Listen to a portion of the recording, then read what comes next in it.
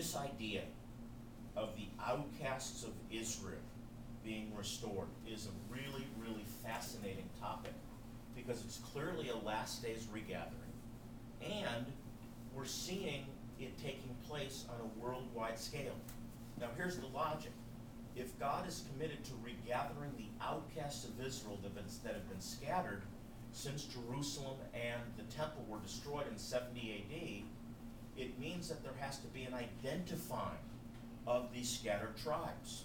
Now we know about the Jews of the north, we know about the Russian Jews, we know about other established Jewish communities that have continued to identify as Jews and be recognized by Israel, and in every country, just about every country, there's Jewish communities. But what we're also seeing is the uncovering of Jewish communities in places like Ethiopia, and now in places like Somaliland and Zimbabwe and so on, where there's Jewish communities that have been hidden to the world.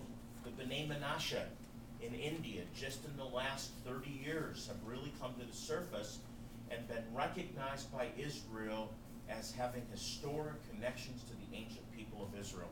And this is amazing. This is profound, and this is a direct fulfillment of Bible prophecy.